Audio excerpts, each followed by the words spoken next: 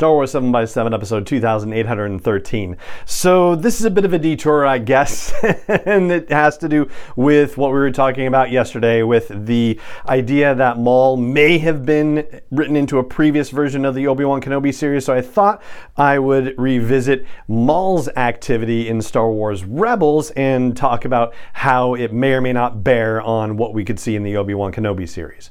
Punch it!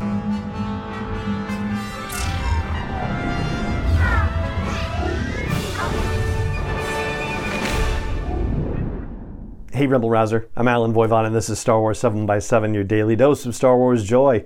And thank you so much for joining me for it. So, the stuff that happens with the Maul situation in Rebels takes place in Season 2 and Season 3. It's actually going to spread out across Season 3. And so I thought, we could take a little bit of time to play with this because it also involves the Inquisitorius and it also involves Ahsoka Tano. And it starts in an episode called Shroud of Darkness, which is the 18th episode of Season 2. Basically, the Ghost Crew is trying to figure out how the Inquisitorius keeps managing to track them down, and they want to defeat the Sith once and for all. So they go into the Jedi Temple on Lothal, and what they are told by a ghost Yoda is that they should go to Malachor. And Malachor is a world that had previously been forbidden to the Jedi. It was considered off limits because there's all sorts of terrible Sith stuff happening there, and there's a Sith temple, but naturally they decide to go there anyway, and that's where the whole season finale of Season 2, the Twilight of the Apprentice episode, takes place, where Ahsoka has her battle with Darth Vader, that whole consequential thing. But while they're there, they also encounter somebody who refers to himself as the Old Master, and it's none other than Maul, who says his ship crash landed on Malachor, and as he starts to get to know Ezra, he says that he's no friend of the Sith, and the Sith took him from his family and killed his family and all this stuff. And Ezra's like, yeah, I can get with that because of course the Empire did very bad things to his family as well. And there's so much amazing stuff that happens in Twilight of the Apprentice, so I'm going to try to limit our discussion to what's going to be relevant to the whole Kenobi conversation.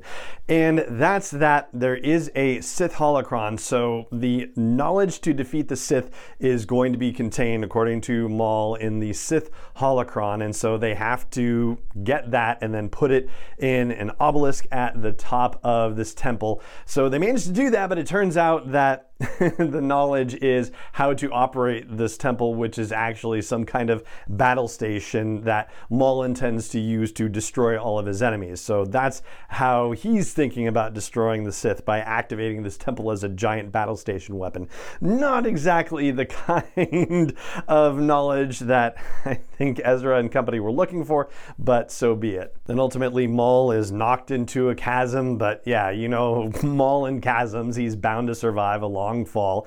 And they ultimately leave with the Sith holocron. So now the Rebels are in possession of both a Jedi holocron, which we've seen earlier in the season of Rebels, and a Sith holocron. So the deal with the Jedi holocron, among other things, it has the message that Obi-Wan Kenobi used to broadcast out to all the Jedi and say, this is a warning, everything has gone to heck and you got to stay away from Coruscant and, hide and all that fun stuff. And so in Season 3 of Rebels, third episode, which is called The Holocrons of Fate, Maul shows up again and kidnaps most of the Ghost Crew and demands that Kanan and Ezra show up at a predetermined location with both the Jedi holocron and the Sith holocron so that they may be combined, and they have to go talk to the Bendu because by this time they're at Chopper Base where this very mystical Bendu creature is, and they find out that when you combine a Jedi and a Sith holocron, you're going to gain knowledge, but whatever you can know can never be unknown. And so there's definitely a strong warning that comes from this whole potential encounter. So Ezra and Kanan get the holocrons and they go to meet Maul, and Maul has to sit with Ezra and they have to open their holocrons together and combine them. And there's all sorts of other, backstabbing things that Maul does in the meantime. And so what happens is Ezra and Maul sit together, and Ezra knows that knowledge is going to happen and that he can ask whatever he wants of this combination of holocrons to hopefully get an answer to the questions that he most desperately wants answered. And for him, it's how to destroy the Sith. And Maul says he's just looking for hope, whatever that may be. And so when they start, he's only seeing oblivion, he's seeing nothingness, and he's like, I have to probe deeper, and all this other stuff is happening, and this, massive light is emanating from the combination of the two holocrons, and Kanan can actually see them. Kanan, by the way, was blinded in the midst of the battle with Maul in Twilight of the Apprentice at the end of season 2, so there's that, but he can actually see them in the Force because it's so strong what's happening between the two of them and the holocrons there. And what the two of them see as a result of combining the knowledge of the Jedi and Sith holocrons, they both get an image of Obi-Wan Kenobi, which is fascinating because when you think of it from Ezra's perspective, the idea of who's going to destroy the Sith, well, it's not necessarily going to be Obi-Wan, but Obi-Wan is protecting the person who will ultimately destroy the Sith. And for Maul, he's seeking hope.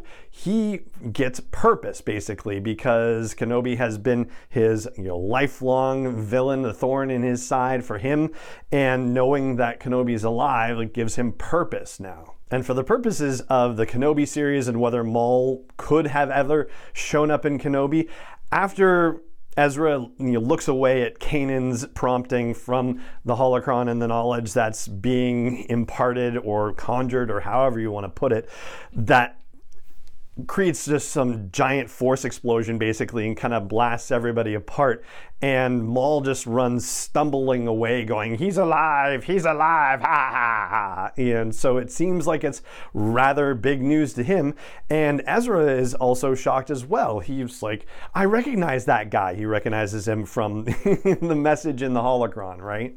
And they're under the impression that Kenobi is dead, but Maul, I guess, also maybe under the impression that Kenobi is dead, except that I guess you could make the argument that the Ghost crew thinks that Kenobi should be dead as a result of the events of Order 66, whereas Maul, yeah, he could think the same thing, or yes, maybe there could have been some other encounter where something happened that wasn't necessarily conclusive proof of death one way or the other. Like Maul falling into a chasm at the end of Twilight of the Apprentice, or down a giant power shaft in The Phantom Menace. You get what I mean. Anyway, so this is part 1 of 2 of looks back at Maul in Star Wars Rebels and how it might reflect on this whole conversation about whether he could be showing up in the Kenobi series at all. And that is going to do it for this episode of the podcast. It just remains for me to say thank you so much for joining me for it, as always. And may the Force be with you, wherever in the world you may be. Star Wars 7x7 is not endorsed or sponsored yet by Lucasfilm Limited, Disney, or 20th Century Fox, and is intended for entertainment and information purposes only. Star Wars, the Star Wars logo, all names and pictures of Star Wars characters, vehicles, and any other Star Wars-related items are registered trademarks and/or copyrights of Lucasfilm Limited, or their respective trademark and copyright holders. May the Force be with them. All original content is copyright 2021 by Star Wars 7x7. We hope you love it. Mother's Day is almost here, and you can get her the most beautiful, time-tested gift around. A watch she can wear every day from Movement. Whether mom's into classic dress watches, rare and refined ceramics, or tried and true bestsellers, Movement has something she'll love. And right now you can save big on the best Mother's Day gift ever with up to 50% off site-wide during Movement's Mother's Day sale at MVMT.com. Again, that's up to 50% off at MVMT.com.